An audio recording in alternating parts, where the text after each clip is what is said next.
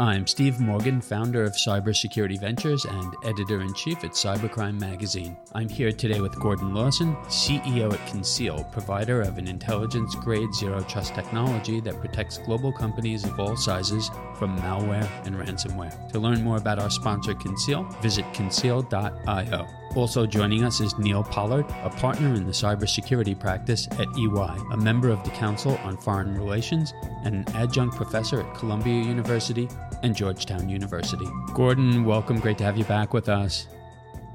Thank you, Steve. Great to be here. Neil, thank you for joining. My pleasure. Thank you. So, Neil, I introduce a lot of people. You're one of the more experienced people we've had on the podcast. So rather than me trying to give people the 30,000-foot view, I think it's better if you do that.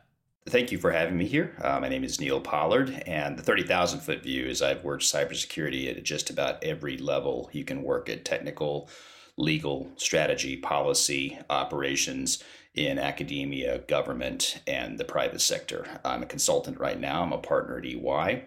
Before that, I was the Global Chief Information Security Officer at UBS. Been in the private sector for about 10 years. Before that, I worked as an intelligence officer for the U.S. government. So, Gordon, you bring on the best guests, so I have to ask you each time, how do you know these people? How did you meet Neil? Yeah, Neil was just through some mutual connections. And as you know, Steve, we do a lot of work with folks that have been in national security like Neil. So really just, I think, some serendipity and just an honor for him to be counted as an advisor to the company. So, Neil, to help set the stage here for our conversation, maybe give us just the big picture first. How does geopolitics impact the cyber threat landscape? And then we'll drill down and ask you and Gordon some specific questions. There are a couple ways. One's the pretty obvious one, which is what we've seen recently with concerns when Russia invaded Ukraine. There's been talk for a long time now, going back to the 90s, about cyber being, another battle space, if you will. And then certainly with the most recent conflict, as I said, with Russia and the Ukraine, there's been concern that, like the last time there was Russian military activity against the Ukraine, that there would be cyber attacks. There was the NotPetya ransomware that was one of the most expensive cyber incidents in the world. It affected all sorts of industries, locked down companies across the world, billions and billions of dollars for the damage. There was concern this time that that's exactly what would happen. There's an expectation that as countries go to war, that cyber will be part of that conflict, part of the, one of the tools. There are other areas too. When you look at, it's not just geopolitics and political violence, geopolitics and trade and economy. The World Economic Forum estimates that 60% of economic growth is being driven by digitization, which is basically the conversion of products and services into data or data flows, and transmitting and transacting connected to the internet. Okay, well, the danger to that is a danger to a great deal of geopolitical and economic and trade growth, and that's cybersecurity. Yeah, well, if cybercrime was an economy, it would be the world's third largest behind, the U.S. and China, and we've talked to the World Economic Forum about that. Gordon, let me turn to you. Russia, since Russia invaded Ukraine, we've witnessed DDoS attacks, much more malware, phishing attacks, disinformation campaigns, cyber attacks on physical systems, electric and utilities, hospitals. To be clear, these attacks are not just on Ukraine. So what are your thoughts on general, and do you think the intensity of what we're seeing is going to sustain as long as the war against Ukraine is going on? Well, I think it's going to continue to go on, Steve, beyond the war in Ukraine. I think what we're seeing here is Russia has not executed well on the battlefield. As we record this today, we're seeing a couple of missiles landed in Poland. Hopefully that was an accident because of kind of Russian incompetence there. But they have not performed well in the kinetic war. And between the FSB and GRU, what they can do on the cyber realm really, I think, extends their capabilities and incites fear into not just Ukraine, but also other NATO countries like Montenegro, Albania has suffered as well from these pretty catastrophic attacks. So it's not going away. It's going to continue to get, I think, more intense, and I think the vectors are going to get more and more sophisticated as well. So it's a concern, and countries across the spectrum, and organizations, private companies within those countries who are in the crosshairs need to continue to make their defenses more robust. So, Neil, you were a CISO. I'm sure you talked to a lot of CISOs. Do you think that CISOs in general are as aware of the heightened cyber threat as they should be? And I'm not just talking about Fortune 500 and Global 2000 CISOs. When you get into much larger enterprises, you would expect much more of them. But we have a lot of organizations at risk in our country that would be defined as mid-market, and then of course smaller companies where they don't have those resources. Yeah, and there are some examples of just those types of companies that have been targeted. Not the large banks, but the mid-market infrastructure providers, oil and gas providers, for example. It's getting better. It is good. It can always get better. But I do think that we've seen a lot of progress over 20 years of concerted effort of public-private information sharing with the starting back in the late 90s with the Information Sharing Analysis Centers, FS-ISAC, Healthcare ISAC, so forth and so on, with the creation of cyber threat intelligence as a discipline that especially some of the larger corporate programs, larger corporate programs have cyber threat intelligence programs so that your cyber controls and your cyber defenses and your engineers understand that you're not fighting robots, you're fighting criminals, you're fighting human beings behind keyboards, and that should help you inform your defenses. And they do share well. The larger companies, larger players in the industry share well with their industry small and medium colleagues.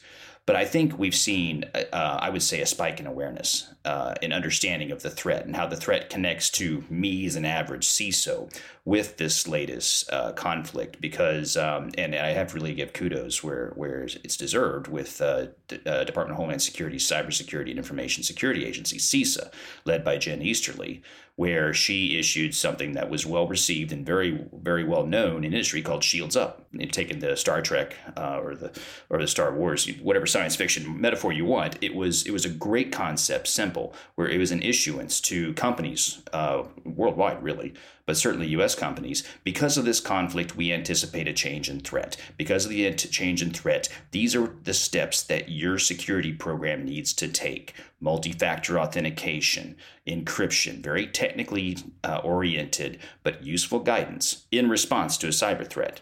And then she escalated the awareness of that by writing a letter to the National Association of Corporate Directors and probably the Corporate Executive Board, where she explained to them what their perspective should be, made them aware, and conveyed to them what they should be thinking through, the questions they should be asking at the most senior ranks of the corporation. So to answer your question, yes, I think awareness of threat has not only gotten better, it's gotten better at much more senior levels, well beyond the CISO. Well, I concur with you about Jen. In fact, we named her the Cybersecurity Person of the Year in 2021. She came on the podcast, fantastic, and she's doing an awful lot for our country, and we appreciate that. So, Gordon, let me ask you this. If the awareness is there, is the strategy shifting? You and I have known each other for a few years now, Gordon, and so you've been talking to CISOs at large enterprises before Conceal, now at Conceal. What are you hearing, and how is the strategy shifting, if it is? I think, as Neil said, there's definitely awareness across the spectrum. I think this continues to go back to resourcing, Steve. And, at top tier companies where Neil came from at EBS, there's a very robust cybersecurity budget. If you're a 100-person oil and gas company or shale company in the Midwest, maybe not so much, but you're still a target. If you're a school district in Texas, and one of those was just in the news this week as well, where ransomware is taking down the school district, and what they're doing is mining those clean Social Security numbers for criminal activity, you don't have the budgets. So I think as a community, we need to continue to get more efficient to offer better value to those smaller organizations and really give them capabilities where they can withstand these nation states / criminal gang level attacks against the most common vectors. So it is getting, I agree, it is getting better, but we need to continue to be very vigilant about how severe this threat is. So, Neil, you mentioned the World Economic Forum, you mentioned CISA. Those are resources that I think most CISOs are aware of. I want to ask you about the Council on Foreign Relations, not that people aren't familiar with them, but I think we need to maybe, nudge CISOs more in the direction, of the council, learn more about them. So, tell us about, exactly what they do and what your involvement is. Yeah, sure. And I'm biased because I'm a member of the Council on Foreign Relations. I was an international affairs fellow focused on cyber terrorism, actually, many years ago. But I found it as CISO, as a consultant, as an academic, even in government, to be an extremely valuable resource, mainly because of the people you meet. We've talked about information sharing. We've talked about collaboration. Gordon talked about it too. That's people talking to people who have either a common set of problems or an interesting view that they can add to the conversation. And that's part of what the Council on Foreign Relations is about, is convening people from industry, from academia, and from government. It was founded in the early 1920s, in the wake of World War I, when there was concern by industrialists and policymakers in the government that the United States was going to pull out of international relations, pull out of geopolitics, disengage. And this was a means of staying engaged, which I think is absolutely critical when it comes to how geopolitics affects cybersecurity. So the ability to, and they have two main offices, one in New York City, which is, an industrial center, financial center of the United States, and the other one in Washington, D.C., which is the political and government center. And they host meetings. They sponsor task forces. They have their own study center. They publish foreign affairs. And it really helps a CISO understand, how is geopolitics going to change my day tomorrow? And what do I need to communicate? But it also provides a CISO with a vernacular and tools to execute one of the CISO's most important jobs, which is explaining what this means to people who don't know a lot about cybersecurity, maybe, like the board of directors.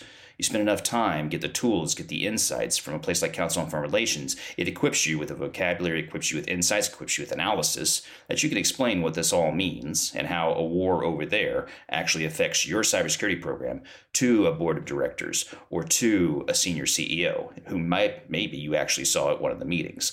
So excellent insights for industry and government people alike, good analysis on nation state and criminal actors, and policy and regulatory frameworks, which have obvious impact to a CISO. And then they also have a pretty cool interactive tracker on there that shows information, both geographical information, but also nuts and bolts data of major cyber conflicts and cyber attacks in the world. So Gordon, CISA, who we talked about a little bit, is very big on collaboration at a lot of levels, and they've been doing a great job of trying to knit government and the private sector together. Let's talk about the vendor community, and broadly, if I had to categorize Conceal, your cybersecurity vendor, and one of the best out there that we've been following. And then Neil representing, for lack of a better description, consulting, professional services, advising companies. How important is it for the two of you and companies like yours to collaborate with each other? Well, I think that it's extremely important. I think the other thing that I think about is for us in the vendor communities, we have to form partnerships with people that have a broad voice, not just in what tool are you going to buy this month of this year, but what is your overall risk framework?